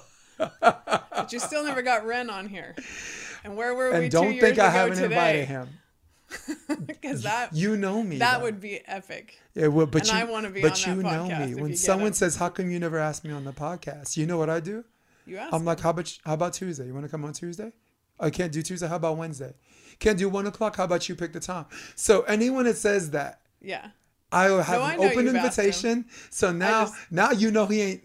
But he ain't hollering. No, but because when you invite them, and they ain't got time, they lost their hollering rights. I just think that would be an epic conversation. Yes. Oh my God. So maybe if you listen. Well, I'm going to New York. Awesome. August 21st. Oh, we're just gonna miss to the each 25th. other. We are just gonna miss each other. When are you leaving? The 26th, I think. Oh, you're leaving the 26th. No, I'm going to New York to take. Well, I know a guy. Just go to the park. They'll be expecting early. you. You heard? They'll be expecting you in the park. God, that was fun. Yeah. That was one of the best days of volleyball ever. All right, so let's finish by doing lightning rounds, which you've done already. And some of these questions feel like they're repeated, but for people that didn't watch previous episodes, we get to do this all over again. Let's set our minute. Actually, oh man, you're gonna ask me my favorite comedian.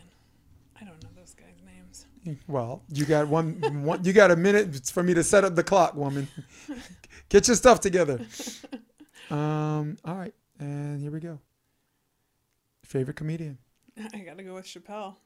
I'm going Chappelle. Last good book you read? Oh gosh. I'll go first on this one. Yeah. The Real Anthony Fauci. Oh. Hot. Go. Transcend. Good. Marvel or DC? Marvel. Pool or beach? Oh, I'm split on that one right now. I'm in the pool right now, actually. I'm in the beach because I live in Hermosa. Yeah. Lord of the Rings or Harry Potter? Harry Potter. Lord of the Rings. Jesus Christ. Bourbon, vodka, or tequila? She's like wine. I'll go bourbon. Lately. I forgot. You're old school. I'm vodka. Favorite sport outside of volleyball? Tennis. Mixed martial arts. Favorite action film star growing up? I go Arnold. Bruce Willis. Yes! Die Hard! Oh my God. Favorite conspiracy rabbit holes?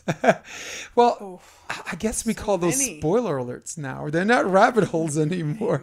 The archives of the JFK archives are being released when we're finding out things that were false 3 years ago are now true now. But I've always been infatuated about could Oswald have made that shot? Yeah. You know, with that gun in those conditions and this and that. So I've always been intrigued by that. Yeah. Mm-hmm. I'm just trying to figure out why everyone in America wants to keep us sick. Eric Anderson, this is ridiculous. Eric Anderson says, I'm going to be in New York August 12th to the 17th. And I'm going to be in New York the 21st to the 25th. And you're going to be there the 26th. We taking New York shifts, Eric. So, Wendy, let's plug our show. We got a show called Undivided. It's a news thing where we are politically homeless and we come from this objective thing where we have conservative values, we have liberal values, and we provide some information based on our opinion, but we don't feed people what they're supposed to hear. We shape the question, and you and the audience, we all answer the question together. By the way, really, really happy to have you join us on this too, because we weren't even going to do a live version of this. We're doing like a live and we're taking it down. do the edit. But hey, Good you two got to meet. Always fun. Yeah, Eric. Her son is Luke Turner. He plays at Stanford right now. This is mommy. And her daughter played at for Hector at Texas Christian. So, and Eric. My third one's a theater kid. Eric is a coaching mensch. About Really? that. Sorry, yeah.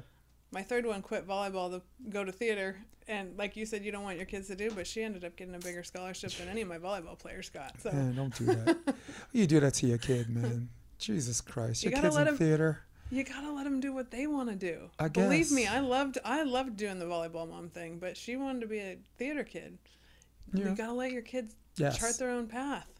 Look, she's gonna have a good time. She is. I did. Yeah. I did. Cool. All right, so our show's called The Undivided. Tell everybody where you can find it. BeBetterMedia.tv. You'll find us on Binge Networks, and we have my podcast on there, Undivided, which is the show we're doing. We got to get the option up there too. Right, So, definitely. yeah. I'm looking forward to that. What's your Insta? What is my Insta? It's Be Better Media. BeBetterMedia.life. BeBetterMedia.live. All right, this is the part of the podcast where I'm supposed to tell you guys how much I love you or how much I don't love you. And for all of you at home, your desktop, you guys know the drill. But Wendy and I, shortly after the podcast, went and saw a movie called The Sound of Freedom. And rather than have a third part to the podcast, we decided to use this as an extension of this podcast. So here it is. So I just got out of the movie theater seeing, and it's windy as hell, which is going to be all awesome. And I just saw the movie Sound of Freedom with this young lady, Wendy Jones, because she's the only one that could stomach films that sometimes might be designed to disturb you or whatever and this and that. What'd you get from it? I want you to say something first. It's taken me, 10 days to come see this movie, and people have been talking about it, and I've asked my kids about it, and I think everybody that doesn't go see it is turning a blind eye. Right. And that's what we have the luxury to do in this country, and it's not okay. And I don't want to live in a country where the biggest debate about this movie is whether it's good. Like, how is protecting children political? And how is there a power structure out there that doesn't want this story told? Right. And hats off to the producers and the directors and the crowdfunding and the independent media that's bringing it out there. Because when you have words like when there are studios like Amazon and all the big names that we know, that how easy it is to put content up these days, and the quality of that movie, that was made 5 years ago, Yeah. and it couldn't find a home. 5 years ago. It couldn't find a home. Somebody explain that to me. 5 years ago was before all of this QAnon and all of this other stuff. You know what I'm saying? Yeah, Before all this, no, I know. before we went full gangster stuff. Yeah. Post Trump, post Biden, Hillary, right before the Right. political climate really heated up because of that. So, yeah. Sorry, I wanted you to finish because No, that was it, and I want to hear what you have to say, Jay. All right, hold this. Yeah. It's going to be on the podcast. It's still recording, right? Yep. Yeah, we're good. We should have talked yesterday. Yeah. So, a couple of things, and I like to do things in things at 3, and I'm probably going to wind up doing it in things at 3. But I wanted to start with the first part, which is the easy part. It's like someone like me, I study theater. Yeah. And the guy, I get his name. We'll look his name up later. You guys can look up his name now. The guy who is a supporting actor in this film deserves an Oscar for Best Supporting Actor. I mean, the lead was good. The lead's always good. Very capable actor or whatever. The entire cast just top notch. But specifically highlighting the guy who was a former cartel member, just trying to do something he calls God's work. All right. So that's the easy part. Now let's talk about the hard part. And we could do this in sections for your social media thing, but it's definitely going to be on my podcast. Yeah, because I didn't edit it yet. It's going to be on the end of the podcast. Yeah, so we talked yesterday and we hadn't seen this movie, right. And we both came out saying, yep. "Dang, we just podcasted one day too early." So I know we did. So okay. Here's the second thing I want to point out. The thing that was hitting like mainstream news is like maybe the cast or someone might be like a conspiracy theorist or a QAnon guy, or this person might be right wing or that person might be left wing, and I didn't really know anything about that, and I still don't really know a whole lot about QAnon, and I don't other than they identify as right-wing and they identify as conspiracy theorists and this and that. But it's also from the same source of people that call Joe Rogan a right-winger and a conspiracy theorist when he's a he's actually centrist, who's voted Democrat his entire life, and called, you know, whatever, RFK a conspiracy theorist. It's so getting rid of that whole conspiracy theory thing. I want to try to make a broader point here. If we as a nation can't take our differences, however significant, and put them aside when we're in a position where we have bigger fish to fry. We're talking about children. We're talking about human trafficking on a general level, but in this movie we're talking about child trafficking specifically. So if we can't say that we can't come together and try to stop this because we're not on the same team for other ideological differences, we fail as a country and as a people. There are things where my friend might be opposed to same-sex marriage. I'm for same-sex marriage. Okay, let's put that aside. Let's rescue some kids, right? Yeah. Let's this guy might not want I don't know, to make a gay person a birthday cake, or this person's against the Second Amendment. How about we get together and decide that free speech is important and we need to fight for that? This person is for the Ukraine war, this person's against the Ukraine war. How about we put those differences aside and say, hey, you know, let's fight censorship, because all of our voices matter, and this includes the uncomfortable one, okay? Free speech is there to protect unpopular speech. Popular speech doesn't need protection, and this is very, very important, and that's the broader point I wanted to make, and I think I banged it out in 3 points. I think I count funny, but that's all I wanted to say about that.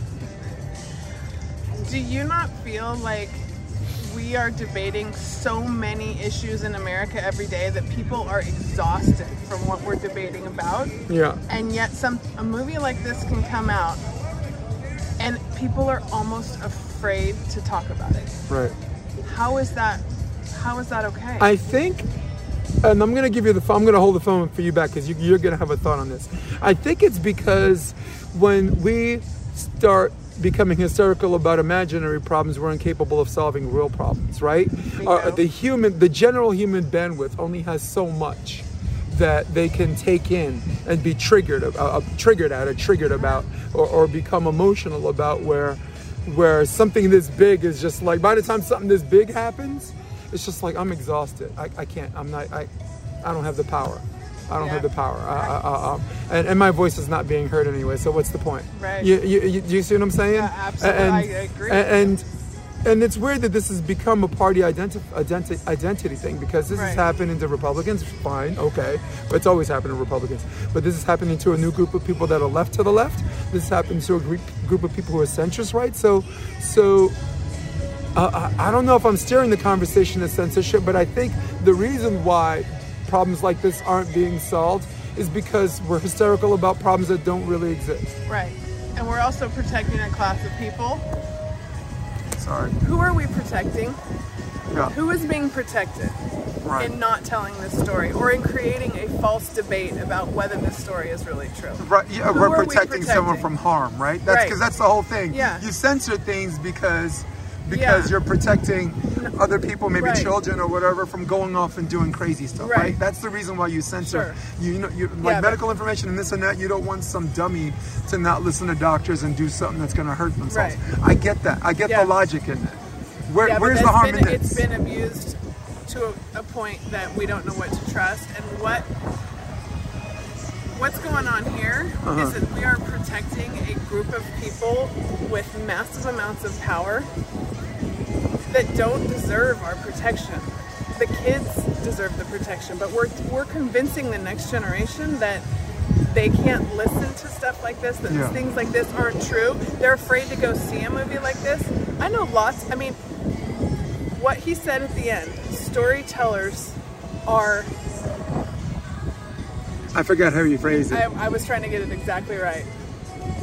Storyteller is the hero. No, storytellers are the most powerful human beings. Yeah. Right? Yeah. Because like Abraham Lincoln, right? He was So using Abraham Lincoln. yes. He was using so many instances where there were revolutions that led to freedom, whether it's the Civil War, freeing slaves, or whether it's the American Independence War in the 1776. It starts with telling a story, and if people believe that story, that there's power in that. Yeah. And that can work both ways. But this way, in this movie, since we're talking about this movie, I believe it worked for the good, it worked for the good of people. I do too, but why did it take them 5 years to get it out? Why did they have to crowdfund it? And that shows you that there's a lot of really caring, intelligent people in America that want to contribute to stuff like this. These are the stories that need to be told. Yeah. But the powers that be are trying to silence all of this, and then tell you that you're a conspiracy theorist. Like, it's not going to fly. I don't even believe we're getting into the whole conspiracy theory thing. When this goes beyond conspiracy theories. Like, let's say this is based on a true story, right? Yeah. And let's say, sorry, it's my turn. Yeah. Let's say this is based on a true story, but they changed some things in the story that weren't real. So what? It's fiction, and it doesn't steer what the general message is. And the other reason is there's more power in dividing people and keeping people in their place. There's just as much power as there is in the power to tell a story that makes everyone come together. Yeah. I don't want to sound like a pessimist, but I think there's a large group of people that are in charge of things that don't benefit from Democrats and Republicans sitting in the movie theater, holding hands, laughing, crying, cheering for the good guy, hoping the bad guy gets theirs. Maybe that's an old school virtue on mine. But there's someone has a problem with a whole bunch of people who have all these differences sitting in a room. Your cell phones are turned off, right? There's no pause button. You can't, you don't, I mean, unless you have to, you really don't, in this movie, you don't want to go to the bathroom. You kind of hold it in. It was a terrific movie, and that's what I wanted to not steer away from. I don't want to talk about conspiracy theories. I mean, we could talk about what are conspiracy theories, and we could talk about what are spoiler alerts these days. I'm talking about a movie that's about child trafficking, that's a story that has to be told that a lot of people don't want to be told. And again, you and I are using our platform to shape the question, asking the question. I'm asking you guys, the audience, why? Let's answer this together. Why? What's the holdup? Why? We're about that life, Wendy. That's what we're about. I love asking the question, but you got to wonder, when you can't keep it simple, when you can't keep the argument real simple, you have to wonder why. Yeah. That's what I see. Riddle me that. Yeah. That's what I see. Who is not? This ain't an Instagram post no more. Who is not in favor of protecting children? How did this become a debate? Because divisiveness is a powerful tool. Let me take the phone back. Divisiveness is a powerful tool. Look, I'll give you an example. When there was a strike, an Amazon strike in Staten Island, New York. I forgot this brave young man's name, but he didn't go around the room and ask if you voted for Trump. He did not go around the room and say if you voted for that guy, you're not part of this movement, because he didn't have time. He didn't have time to try to punch through something with 3 fingers. You can't punch through something with 3 fingers. You need 5 fingers. 5 fingers makes a fist. A fist can punch through things. You can't make a fist having people parsed up, and that's what this movie did. This movie is like, look, you could be a Democrat or you could be a Republican, okay? The 2 biggest gangs in America. But the one thing Democrats and Republicans have in common, what do we all have in common? We value our children. Watch this movie and ask yourself, what if that was your kid? What would you do? You would do the exact same damn thing this guy did, except you would have been dead because you don't have the expertise he did. Right? Look, I know it requires some cojones, because that's what you were saying the whole movie. This guy's got whatever, right? And the wife was just a major supporter too, right? An Iron Lady. Yeah. But if that was your child, anyone that's ever had a child that's come out, you looked in that kid's eyes from the day they're born, their first day you walk them to school, someone snatches your child away. An hour later, you have no idea where your child is. There's a bunch of people that have them. What are you going to do? Stop it. All of us. There's no political ideology that's going to steer your level of thinking on that. So just stop. And ain't nobody using kids as cannon fodder in this movie for political gain. No. Because it's happening. This is a reality. Okay? Yeah. This is a reality. Sorry. Are we done? I mean, we could be I done. mean, it's not We can be Instagrammable. done I now. could cut some of this, Yeah, you know, but... we can be done for today, but I am not done. It takes... No, this is far from over. A massive amount of bravery from good, normal, everyday Americans to change things. Yep. And that's what they're asking. And it's... This is going on the podcast. Yeah, as This is going on the end. As it should. Wendy Jones, Jason DeBillius. It's a hell of a day, people. Oh, yeah, I almost forgot. For all of you at home, for all of you on your iPads, for all of you on your desktop, who runs the world? Old school. For Wendy Jones, I'm Jason DeBillius. This is episode 181 of the Option Podcast. We love you. We're out of here. Come check out the Option Podcast on OptionVB.com. It's also available on iTunes and Spotify and on YouTube under the NY Varsity Sports handle. You're going to love what you hear.